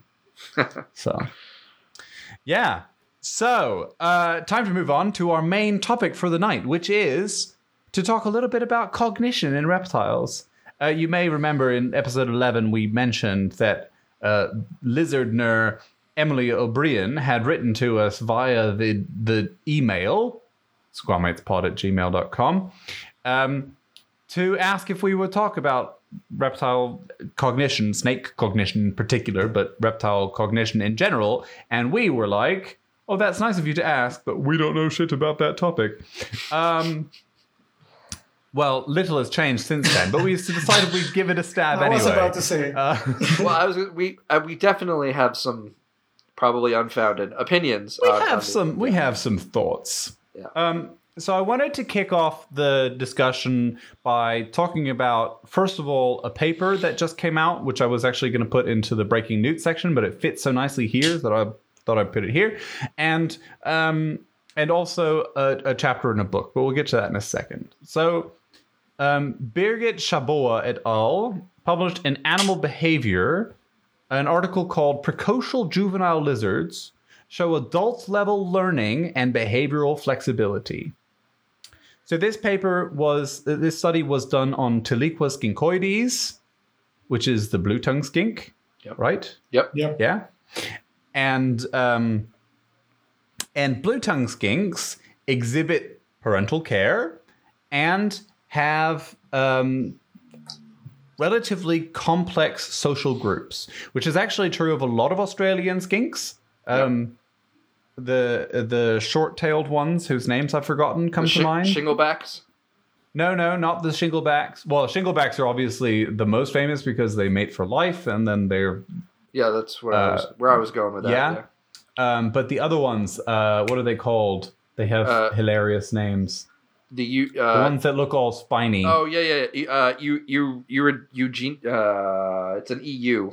Yeah, Egernia. Yeah. That's it. Yes. I knew it. Yeah. Egernia also apparently live in very complex family groups and stuff. So generally, skinks are doing really interesting things compared to a lot of other lizards. That we know. That we know of, yes. And what's interesting about the blue-tongue skinks is that they have somewhat precocial development. So they, even in the young individuals, they are showing the same kind of or very similar behavior to the adults, which is kind of cool. So what they did in this paper was to study the way that these the juveniles of this lizard, which are precocial, if they differ substantially from adults in their ability to perform relatively complex behavioral tasks. And what they found is that they achieve exactly the same level or statistically the same level of learning as adults do. Now, in mammals, you don't expect that. You expect that young mammals and also young birds are substantially worse at performing a task when they are young than when they're old, because they haven't experienced as much. They haven't gained the ability to learn at the same speed and problem solve at the same rate. But in these lizards, you don't have a difference between adults and juveniles, which indicates that they're doing something special in their, either it indicates that the adults are very stupid, which is not the case because they are doing relatively complex tasks and they are demonstrating some behavioral flexibility as well. And so it probably indicates rather that the juveniles have somehow a much more active brain, or a much better brain for problem solving and for learning tasks than is typical of young animals. So I wanted to start the discussion with this paper because it sort of sets the scene for our understanding of what lizards are capable of. Because experiments like this one, which I don't remember specifically what they actually did in the study, but there is literature on animals or on reptiles being trained to perform tasks that would remind you, surprisingly, of mammal experiments. So, for example, pushing a button to get a food reward, or navigating a maze, which is very commonly done in lab mice, or that kind of experimentation that we associate with animals that we have a greater empathy with and that we think we can read the emotions of. You have basically the same level of ability in reptiles, and yet somehow we think that reptiles are less intelligent. That's like the default thing. Do you think I feel like there's a historical aspect to that? Like, there's a Victorian sort of attitude about reptiles being lower organisms, and therefore there's nothing going on, so why bother to look? Well, yeah, it goes back to calling the reptile brain and all those things, and those things you still hear, but that I think that it comes from an anthropocentric point of view, right? Where the pinnacle of evolution is us, which is not true. I think for a long time we just didn't look at all because we kind of assumed there was nothing going on, and I think we're finding out that that's not necessarily true.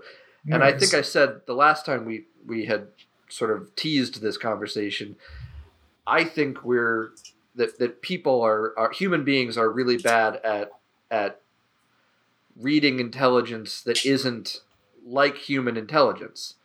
We don't. Yeah. We don't have Without a framework. We don't have a framework for what it's like to be a skink. We're even bad at reading intelligence that is like human intelligence. So imagine how bad it's for the other. Right. Because tell that to the primates. Their intelligence is similar to ours, and we're still pretty bad. Mostly, I think there's an anthropocentric, historical, traditional, and probably religiously based baggage that doesn't allow, even until very recently, and I would say still influence in some degrees, some of. I think what's really interesting about it is, for a long time as a person who kept reptiles and amphibians, there's always this. You never want to be seen to be anthropomorphizing your animals, and in the pursuit of not doing that, I think a lot of people may miss that there really is something going on there. There really is some level of cognition. Maybe it's not. Or you know it, but you don't mention it. Because there are things that that they do, but sometimes you don't mention because you're like, no, it's it's going to be frowned upon if you say, for example, you're going to be labeled as the crazy guy who. However, thinks that he's, you do. I think, and this is going to sound funny, but I think a lot of that might be slightly changing because we become less tied down to tradition and religion and all that, to those views in one sense. But also think, funny enough, I think social media has helped a lot because we now have so much video evidence of behaviors that otherwise there's so much more anecdotal evidence going on. And, I think it's right. You don't want to be the person that says anecdotes are not evidence, but there's something there. At least something to look like to at least investigate, and something to discuss as well. Right. And I think, you see, for example, these videos of people who are, they put their hand into a cage, the lizard runs up, flips on its back, or they start to stroke the lizard and it flips on its back, and then they go on to stroke its belly. Right. And this video, this one that I'm thinking of in particular, I believe it's a bearded dragon. Under normal circumstances, these lizards will never flip on their backs. Right. They avoid it because it's a very vulnerable position. And there was some discussion at a time, this was several years ago now, about whether this was submissive behavior within these lizards. And or tonic immobility or something. Well, it's too voluntary for it to be this tonic immobility because tonic ability is you flip the lizard on its back and then it just stays there. Right. And they you can do that to a human or a bunny rabbit or a cat or whatever. You have to do it. You have to do it. It's an active thing. Whereas this is a lizard running up or flipping over. Appears to voluntarily do this. Yeah. Yeah. Yeah. And then, they scratch the tummy and the lizard flails with its arms and it's adorable. But we need to realize that lizards, while they have a lot of the abilities that we associate with, mammalian intelligence, are fundamentally different in the way that they behave. So even if you recognize a thing, so if you see these pictures of people scratching the head of a lizard and it closes its eyes, there's a lot of discussion as, is that stress or is it appreciation? Because lizards close their eyes and gape when they're stressed. Yeah. Right. And lizards, when you stroke their heads, will close their eyes and gape. Is that a stress response or is that a relaxation and I'm actually enjoying it? Right. Now, I believe that the scratching sensation, the satisfaction of having an itch scratched, probably transcends all terrestrial life. Yeah. You can scratch the neck of a bird and it also does the whole yeah. And there are great pictures. I just saw a GIF of an owl the other day where the person put their hand out and started doing the scratching motion and the owl ran over. Yep. And then put its head there to be scratched. Right. Which you wouldn't do if that was some kind of stress response. I've definitely seen, you mentioned bearded dragons, and I've definitely seen behaviors in bearded dragons where they appear to be seeking out and wanting those kinds of behaviors. Yeah. So I that's not that, again, that's anecdotal and that's not hard evidence, but exactly. But I think there's something to it. Well, there's something to look at. That's what I'm saying. That at least it's something that it needs to be investigated. Right. Yeah. Yeah.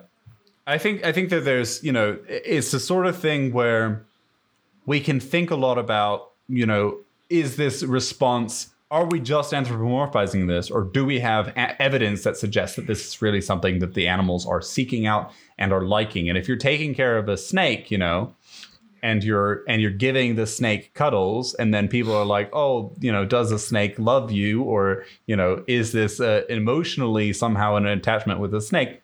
Probably not. Snakes like body heat. You are a good source of body heat. Right. On the other hand, snakes do certainly recognize individuals and are able to adjust their behavior based on those individuals, and will,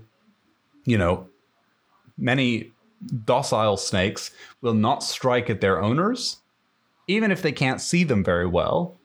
They'll not strike them because they have associated that. So my snake, for example, she will, if I'm going to feed her, I will sometimes scratch her because she's buried in the soil.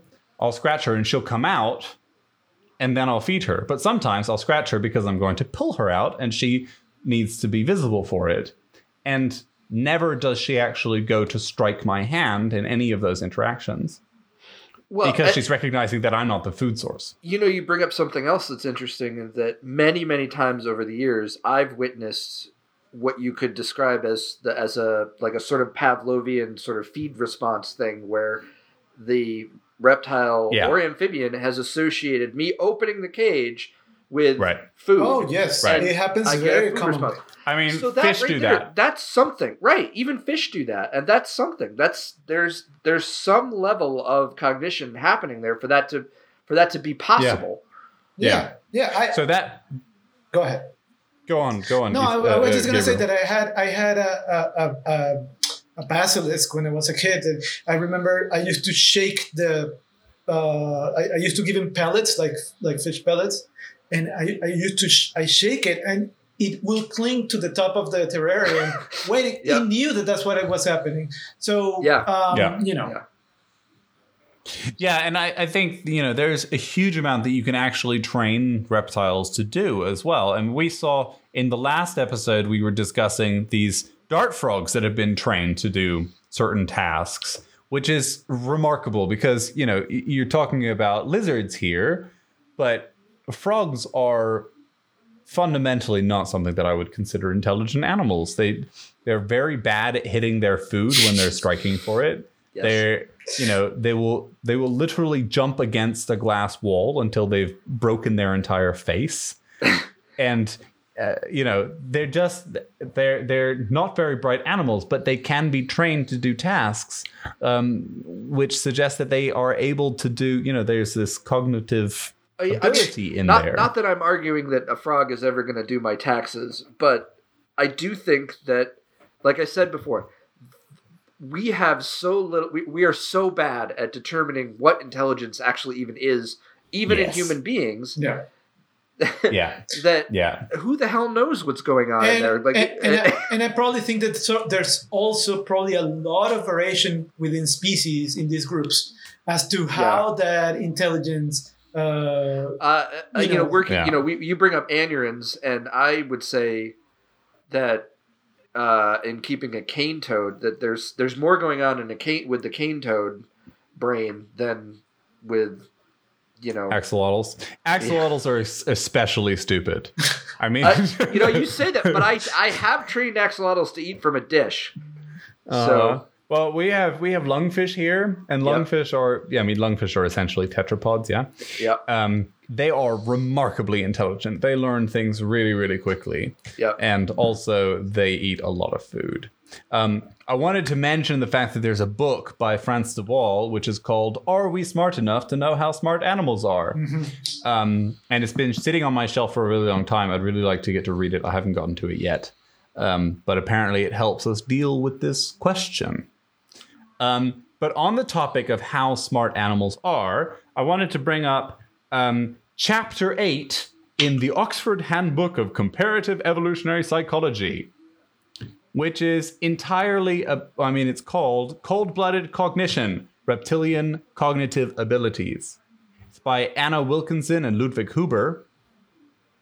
And they talk through basically everything that was known in 2012 of reptilian cognition. It is really impressive, and I think the entire chapter is available from Google Books. So the link will be in the show notes. Okay, cool. But basically, in the summary at the end, they write, "The data that is available suggests that the investigation of cognitive processes in reptiles is a richly productive exercise. There is evidence of efficient learning in the spatial, physical, and social domains, as well as examples of behavioral flexibility in food acquisition tasks and play behavior." Yeah. So it's really cool that the literature shows that a lot of the things that we associate with birds and mammals, reptiles are also doing. They might not have the same kind of facial expressions as we expect. They might not necessarily give the same sort of cues, but they are definitely, there's a lot going on inside their heads. And we should really study and learn more about what they are actually capable of. It seems to me like it's only within recent times. I was about to say that, yeah. Oh, okay. That anyone has paid any attention to this. Right? Am I wrong there? Like, it seems we refer to the hindbrain as the reptile or the lizard brain, as though that's the only thing that they're capable of. The part of the brain that regulates itself entirely autonomously.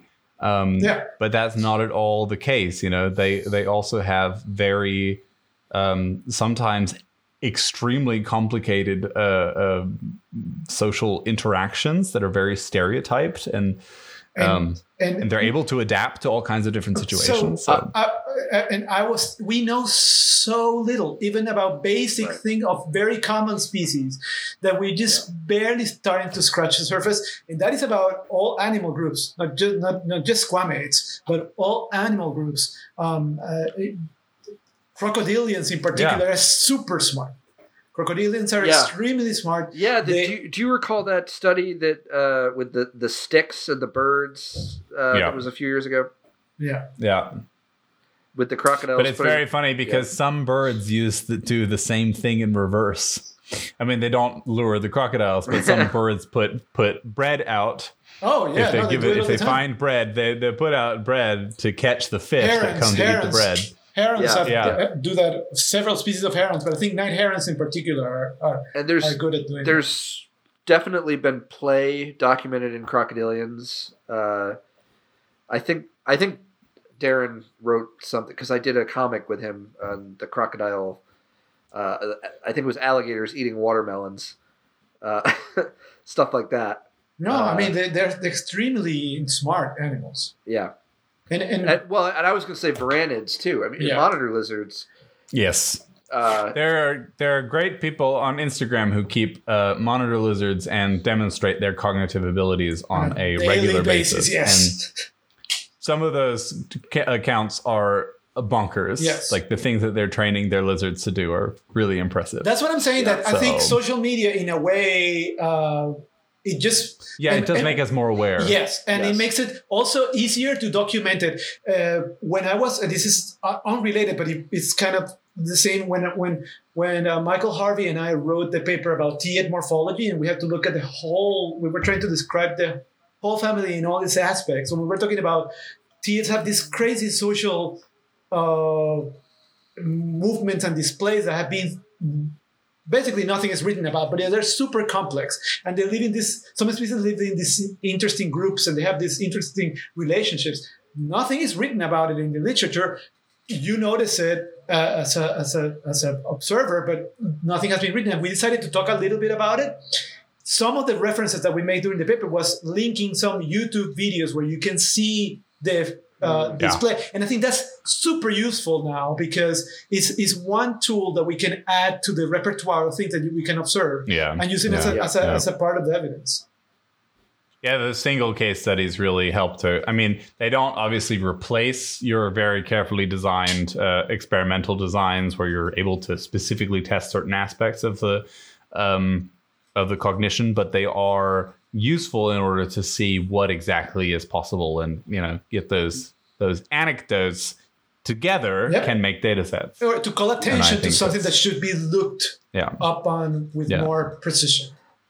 And I think it sounds like we're still at the point where that hasn't happened. Like there hasn't been a lot of focused research on cognition in reptile. Well, really cognition in animals. There's a huge amount done in mammals. Like, but even within mammals, it's just in a few species, though.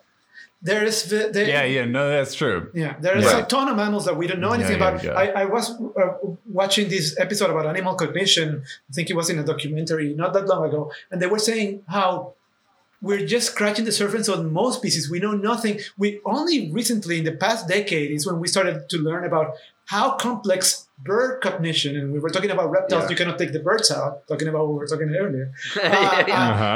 Part of the cognition of how smart they are. And so incredibly smart. And we're not even talking about, but primate level cognition. So I was actually just watching something as well about bird cognition and how, like New Caledonian crows can do object permanence and stuff that chimps don't necessarily do well, or the human children even don't necessarily do well. Yeah. Delayed gratification tests and stuff like that. I don't think cooperation, even stuff like cooperation and everything, which are things that we thought were only human until very recently. What I love about these studies is that a lot of them say, "Oh, we thought this only occurred in humans," and this is back to what I was saying earlier, that we have this baggage. Baggage. That's the word that I was trying to look for. Thank you. Yes. This baggage of I think it's tradition and religion. Well, I think you're right. Anthropocentric. We say, we only thought that humans could do that, but we never looked. We never bothered to, so it's we assumed it because of tradition, but not because nobody really tested it. Yeah. So I think it sounds like we're roughly in agreement here that there's probably more going on than just base level. Yeah, there's certainly more going on than the average layperson would think. And I think that's the key. Like we don't know how much they actually have going on, but it's certainly more than any person that you would ask on the street would actually think. And I'll even extend that to, we mentioned briefly fish, and I think that's true there too. I think that... Oh, for sure. I think it's true of a lot of organisms that we take for granted, so to speak, and think of as, like that whole thing about, fish have a 3-second memory. That's clearly not true. You can train goldfish. You can train goldfish. I've seen goldfish trained on YouTube, to like ring a bell and, Yeah. And go through hoops. And this is one of those subjects that I would tell people expect to see a lot more coming on in the following years. Like in 10 years, we're going to be at a completely different level where we're at now. Because I see papers coming out all the time, and about how much we talked about the one about dart frogs recently. I've seen papers similar talking about all the cognitive abilities of anoles also in recent years, and all the work that's been done on varanids. So I am sure a lot more of that is well, and I think we're only. I mean, there have been a few studies done with bearded dragons, and I think we're only learning about that because of their like huge popularity as pets. Yeah.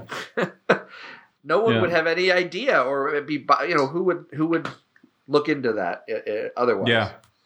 I mean, it wouldn't physically be possible because they're only established in the lab from pet groups. So, from the captive trade. Yeah. So, I mean, we're learning a really large amount. I was always impressed by how incredibly intelligent my Phelsuma was. Yep. Because they are very smart animals, and they don't always look it, but they're always scheming somehow. I imagine the Phelsuma going like wringing his hands, going like this. I'm gonna give him the worst bite imaginable. Yeah. Well, I think we mentioned before when we were talking about the dart frog paper about how I think if you're arboreal or semi-arboreal, that might be a driving force for animals that have to build mental maps in multiple dimension, in 3 dimensions.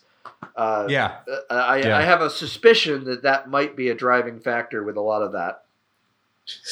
Yeah, it's an interesting question. I mean, think only by studying a much broader range of animals will we start to understand what the interplay is between the ecology of the species and its cognitive ability, and if that is actually shaping its ability to evolve into new domains. Right. If you're somehow evolved to only, or if you're somehow super adapted to orient in the horrific habitat that is the desert, then you go into a jungle, your orientation is going to be completely different because you can't use any of the cues that you used to use. And we haven't even mentioned turtles and tortoises, which can be very smart. So yeah. I wonder there too. We mentioned the study about precocial learning.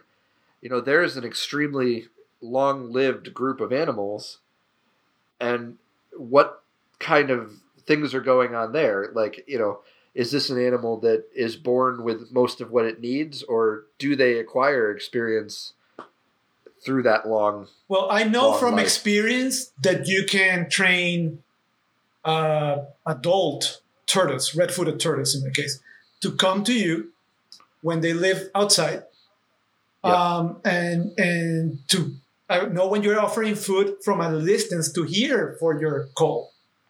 Yep. Because I used to do that to mine. Oh, I have a friend who has a dog tame sulcata that will go out. And sulcatas are well known for becoming like dogs when they. You can let it out. It'll go do its business and it'll come back inside. Like it's that smart. So. Excellent. I say that, but it also ate a mop once, so I don't know. Well, but so do dogs. It's not that different. Yeah, absolutely true. I mean, dogs will eat all kinds of terrible things. So, all right. Well, I think we've arrived at an interesting consensus there. So, a good discussion. And that my good friends, brings us to the end of the show. I hope you liked episode 12. It's been fun. Hey, Ethan, where can one find you on the internet? I am at Black Mud Puppy on pretty much every social media, and I also run the website Newtist, NEWTIST.com.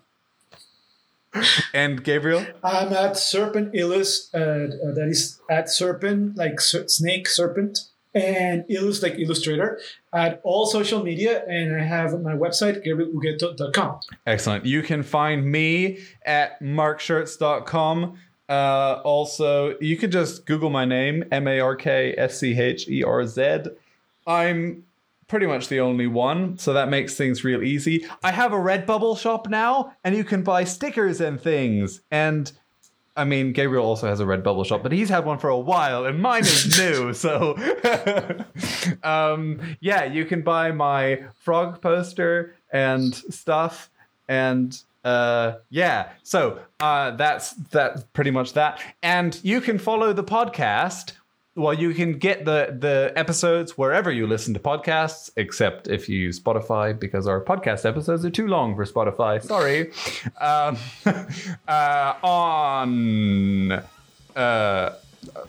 all podcast apps. You can find us on Twitter at SquamematesPod, on Facebook, SquamematesPod, Instagram, SquamematesPod. You can email us if you have questions or feedback or nice thing to say or mean things to say. Email us squamatespod@gmail.com. Or if you are in fact a lizard that has been listening and would like to chime in about cognition. Exactly. If you have the time, we would love it if you would leave us a review on whatever podcast app that you use, because that allegedly helps people to find the show. And we're all about growing our audience and teaching more people about the wonders that are reptiles and amphibians. And with that, we would like to just say to you all, Hakuna Matata.